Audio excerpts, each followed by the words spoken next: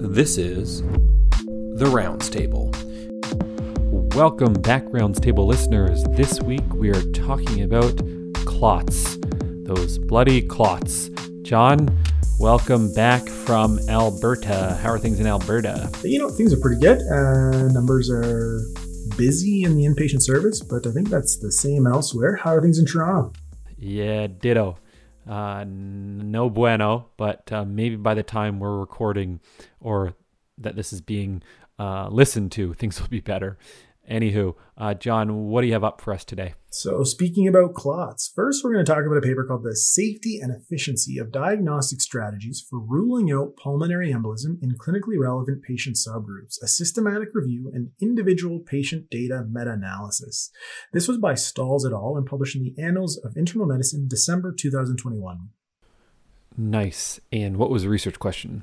They really just wanted to evaluate the safety and efficiency of clinical decision rules to help rule out pulmonary embolism. Yeah, that's fair. I mean, we're faced with this question all the time, but why was this important to you? Yeah, we think about PE a lot. I think we know that some component of D-dimer and clinical pretest probability plays an important role to help decide on next steps for investigating someone for pulmonary embolism. The safety and efficiency of some of these things is less well known in certain patient subgroups, like those with CKD or cancer, or even inpatients for that matter. The preferred combination of like what clinical decision rule is the best and what D-dimer cutoff is the best is not entirely known. And the group really set out to validate three diagnostic scores, the Wells rule, the revised Geneva score, and the Years algorithm. And I think we might have talked about the Years algorithm at one point a few episodes ago. I'll admit, maybe I'm a bad internist, but I was not familiar with the revised Geneva score.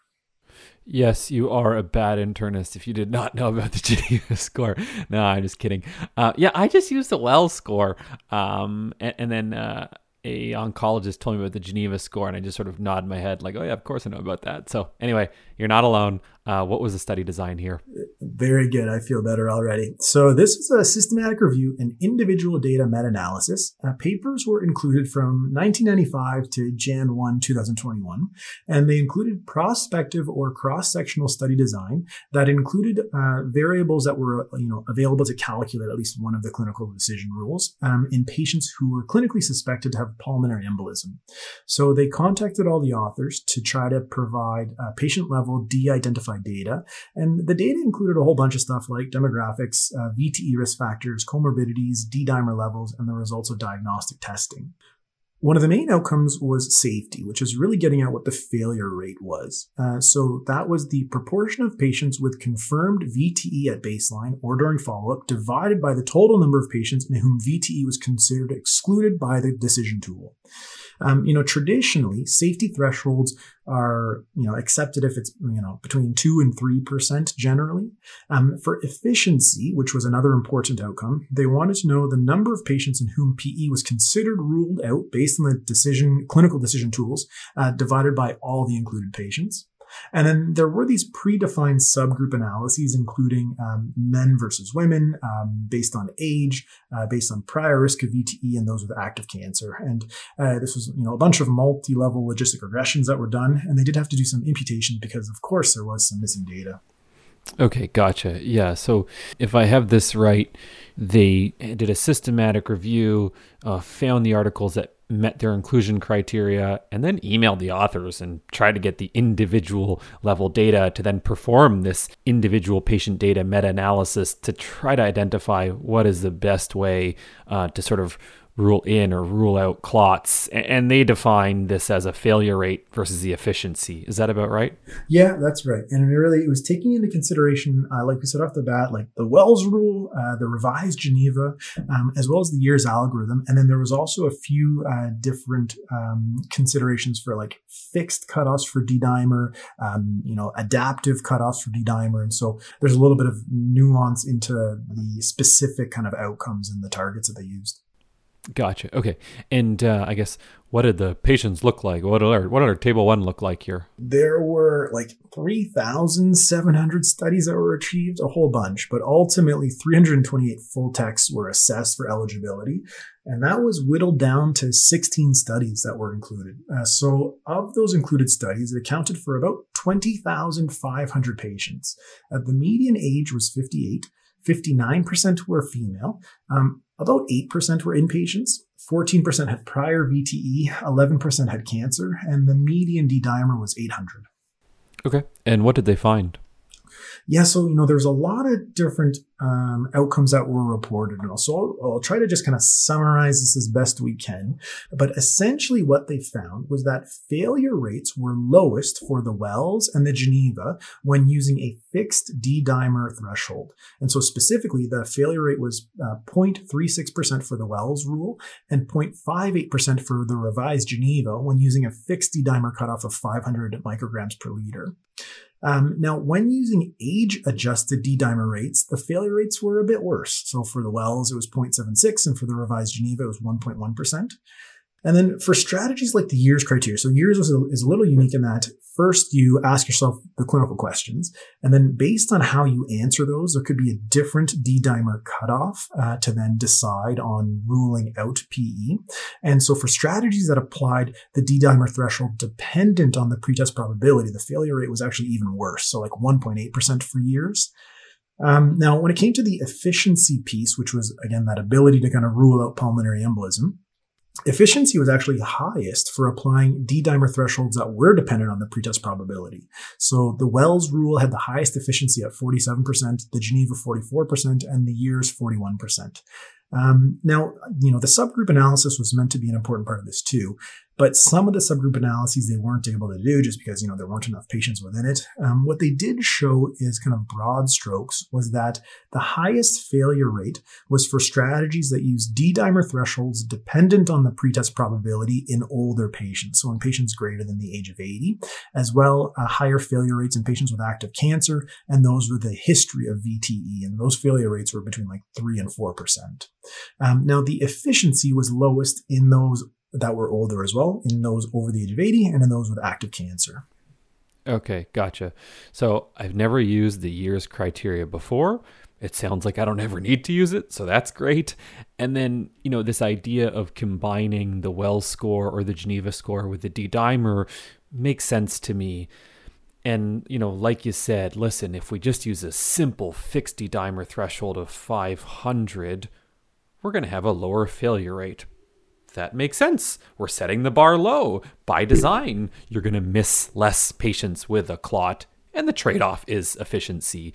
So, yeah, this is quite interesting. I can't get my brain around the whole efficiency idea. That's not something I think of clinically, but the failure rate, I certainly can get my head around. But maybe that's a limitation of me rather than of the study. What are some limitations that you thought of here? No, me too. I don't know. Maybe it's just the way our brains are wired, but I think the failure rate seems as a more intuitive kind of consideration. So a few limitations. I mean, admittedly, there would have been some heterogeneity in the definitions of the items that were included for each diagnostic strategy. And then the authors also mentioned some concern for the possibility of misclassification. So failure rates may have been overestimated because patients who had died during the follow-up, sometimes they were considered to have died because of PE, even though that was not necessarily confirmed on imaging or autopsy. And it seems like that's just how the clinical events committee tended to score things. So, could have overestimated some of the failures. Yeah. Okay. I'll let you go first. What's the take-home point for you? I think the take-home point is that there was a bit of variability across those diagnostic strategies. In particular, for those strategies that were incorporating adaptive D-dimer thresholds, the D-dimer thresholds were more efficient when compared to those fixed ones. But, when it came to safety, the fixed thresholds when being used with things like the Wells or the revised Geneva was better. And then I guess the other concern too is just like, maybe this doesn't work quite as well when you're starting to get to the higher age group and then other patients like those with cancer with prior VTE, just the safety profile and signal might not be the same. Yeah, fair enough. I think for me, I'd even take it one step further in that, okay, I'm going to keep it simple. D-dimer 500 or zero point 0.5, depending on your units, in addition to using well score. That is what I'm going to do moving forward, because for me, it's not about efficiency. For me, it's at I don't want to miss this. I don't want to miss a clot. And it's easy to do a CT chest or image somebody's legs for a DVT. So yeah, this is quite interesting. Is it practice changing for you? Yeah, I don't know, because I think that at the end of the day, a lot of this still comes down to what we do clinically, which is what is your pretest probability from the patient's unique presentation in front of you right now. And so perhaps more in those where I'm just less sure from a clinical suspicion perspective, I'll kind of lean on some of these tools. But, I think that if your index of suspicion is high enough, then I'm not going to bother wasting my time doing a D-dimer, because I think I need to make sure I'm not missing this diagnosis in those patients that are, critically unwell on my inpatient sick service. Yeah, I mean, that I 100% agree with. I think, if your pretest probability is high enough, ignore D-dimer, send them for a scan. I just really think the more I think about this study, in those low pretest probability patients, and low pretest probability based on their well score, which is what I use the most, and then this D-dimer 500 full stop, I quite like that, and I think it's going to be actionable for me. It's too hard to remember, age-adjusted cutoffs and yada, yada, yada. No. That's information overload. So yeah, I am a big fan of this study the more I think about it. Yeah, I think it could certainly help. It could certainly help spare patients from, an unnecessary CT scan in the right clinical scenario.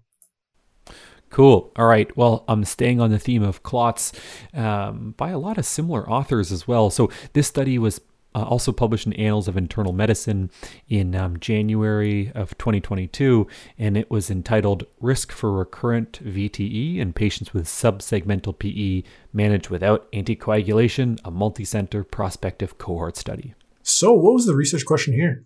Very simple. What is the rate of recurrent VTE in patients with subsegmental PE managed without anticoagulation? Subsegmental PEs, they can be a frustrating clinical presentation. Why did you think this was important? Yeah, the sort of frustration that you're alluding to is the reason why. It's always unclear to me, what do I actually do when I have a patient who is often incidentally found to have a subsegmental PE? And I always have to remind myself of anatomy. The further I get from medical school, the worse my anatomy skills are. So if we just remember, the starting point is the pulmonary trunk, and then that divides into the right main pulmonary artery and left main pulmonary artery. When there's a massive clot that's affecting both right and left main pulmonary artery, we call that a saddle emboli. And then we dive down further. There are interlobar arteries. And then further down, there are segmental branches. And then further down from that, there are subsegmental branches. So it's deep in those subsegmental branches. That's what we're talking about, because we really don't know what do we do with it. There are some guidelines that really suggest clinical surveillance over treatment in selected patients with subsegmental PE who don't have a lower extremity DVT, though that is based on pretty crummy evidence, hence the need for this study. All right. So how'd they do this study? They did it over a long period of time, okay? This is an international prospective cohort study at 18 sites from 2011 to 2021. Inclusion criteria: patients with isolated subsegmental PE who presented to the ER and then got referred to the thrombosis clinic. That is a subtle but critically important point. They excluded patients with active cancer, a prior VTE, those who needed oxygen, people who were pregnant, or if they had another reason for anticoagulation like atrial fibrillation, or if it took many days for them to get to the thrombo clinic and in that in-between period, they got more than 2 days of anticoagulation, or if they were hospitalized. We sort of talked in painful detail what we meant by a subsegmental PE, so I won't go into any more details with that. And then among these individuals, they all went on to have a bilateral lower limb ultrasound, and that was repeated again 1 week later if the initial scan was negative. Patients without DVT were, of course, not treated. The outcome was recurrent VTE during the 90-day follow-up period. Okay. So, I think it's probably fair to say that overall, this is in kind of a lower risk patient population. Because, for sure, if this was like a cancer patient or other of those kind of risk factors, it might push your hand into whether you're thinking about anticoagulation or not. But fair enough. What did these patients look like? What was the table one? So 750 approached, just under 300 included, and then 20 were excluded thereafter because they were started on anticoagulation therapy for a DVT, and 6 withdrew consent. Average age was 56, 53% female, 65% white, and 9 had a history of cancer. And in terms of this subsegmental PE, 72% just had a single one, 28% had multiple, and 95% had a positive D-dimer going back to the last paper. Okay, so 10 hard years of work. What was the main result? Oh, no. That's just 10 hard years of work from start of enrollment to end of enrollment. As a researcher who struggles, I am certain that it probably started 5 years before then. And I should make it clear, I'm not saying these researchers struggle. I'm saying I struggle. So I assume it was even longer than a decade. So the trial was stopped early after 292 patients were recruited, just under the 300, because they sort of met their criteria. The primary outcome, what did they find? 3% of patients had recurrent VTE in the 90-day period, and less than 1% had a major bleed. I also just want to kind of remind the listener that, they started with 292 individuals, and that all of them got the noted ultrasound of the legs, and that was repeated 7 days later as well. And, 20 some odd individuals, so 7 or 8% were found to have a VTE on this initial or repeat ultrasound. That is an important finding, even though it isn't the primary outcome. Fair. Okay. What were some of the limitations here? So some limitations, I think there is an element of selection bias here. So the sort of authors indicated that this 3% rate was higher than they had anticipated. But we got to be careful with that, because remember, by definition, there was some selection bias because the emergency medicine doctor decided to send them to a thrombosis clinic. So maybe these individuals are actually higher risk than your average person who comes to the emergency department and a subsegmental PE is found. So I do wonder if it could maybe be an overestimate. Another limitation, it's a relatively small sample size, but it's hard to do these prospective cohort studies. So no fault of the authors on that one. Okay. What was the take-home point? The take-home point is that research is a long and winding road, okay? As I always tell trainees, before you start a research project, realize that you are engaging in a long-term relationship, all right? So imagine if you were the first-year resident and this was your project, and then 15 years later, it's published in a really freaking high-impact journal. So take-home point, be choosy, okay, about what studies you want to pursue. And the clinical take-home point is that we really need proper VTE assessment post-subsegmental PE, because repeat VTE, it isn't rare. That is a take-home point, I think, for me. Yeah, that number is higher than I think I was anticipating. And it makes me think about some of these hospitals and other centers that have a dedicated thrombosis team on call, where someone's on call 24 hours a day. You just kind of pick up the phone and call them so that in real time you're getting some expert advice on some of these more challenging clinical situations. But practice changing for you? Yeah, I actually think it is. I clearly should be referring a lot more of these patients to my good friend Eric Kaplovich, one of the thrombosis docs at Mount Sinai, because I don't know if I've been doing as diligent of a job of, okay, you got a subsegmental PE, we're doing an ultrasound today, we're going to repeat it a week from now, we're going to see again after that. So I worry that maybe I've missed some VTEs, and I think it's probably time for me to just be referring these patients so that they get the proper follow-up that they need. Yeah, okay. I think that's fair. All right, John. So that's enough of the technical stuff. Now it's the good stuff. What did you want to share this week? So this week we're going to talk a little bit about Scarborough and a couple of things to do with Scarborough. So this was, depending on when this episode gets released, there was a really great Toronto Maple Leaf hockey game. Specifically, it was like the Hockey Day in Canada out of Scarborough. And so, of course, I'm biased. You and I are born and raised in Scarborough, Ontario. But Michael Bunting, one of the Toronto Maple Leafs, happened to get a hat trick in an incredible come-from-behind game. Well, it was also Scarborough hosting the Hockey Day in Canada. So it was just kind of a nice shout-out to the talent of Scarborough. But along those lines, it made me remember that the Scarborough Health Network has been doing a really nice job to try to raise money to improve healthcare delivery in Scarborough. They take care of a ton of the population of Toronto, but they do not get the same amount of research dollars. So maybe this is just like a little gentle plug to the Scarborough Health Network Foundation and their fundraising drive as well. Yeah. So now this makes sense because a friend of mine texted me saying like the game's going on in Scarborough right now, but where do they actually play? I can't. Well, the game was not in Scarborough. It was just one of those things where like Ron McLean's, like at the Scarborough Community Center or whatever, as they're recording kind of like the live stuff in between the periods in the games. So Gotcha. Okay, Paul lied to me then. Okay, cool. So mine is nothing to do with Scarborough, but I've become really interested in sort of entrepreneurship in general, and I stumbled across this free, not free, $35, almost free, Entrepreneurship 101 course offered by Mars just across the street from Sinai. And it's such a fascinating and enjoyable course to sort of go through. It's a 5-week course, and I sound like I'm like an infomercial for this entrepreneurship course, but it's just really good. And I think what I've realized over the years is that I really like to learn new stuff, and this has just exposed me to all sorts of things I knew nothing about before. So that is the good stuff that I'm sharing. That's pretty great. Like $35, like Mars is good on them for offering something like this. Yeah, I totally agree for sure. So the link will be in the show notes if anyone else is interested.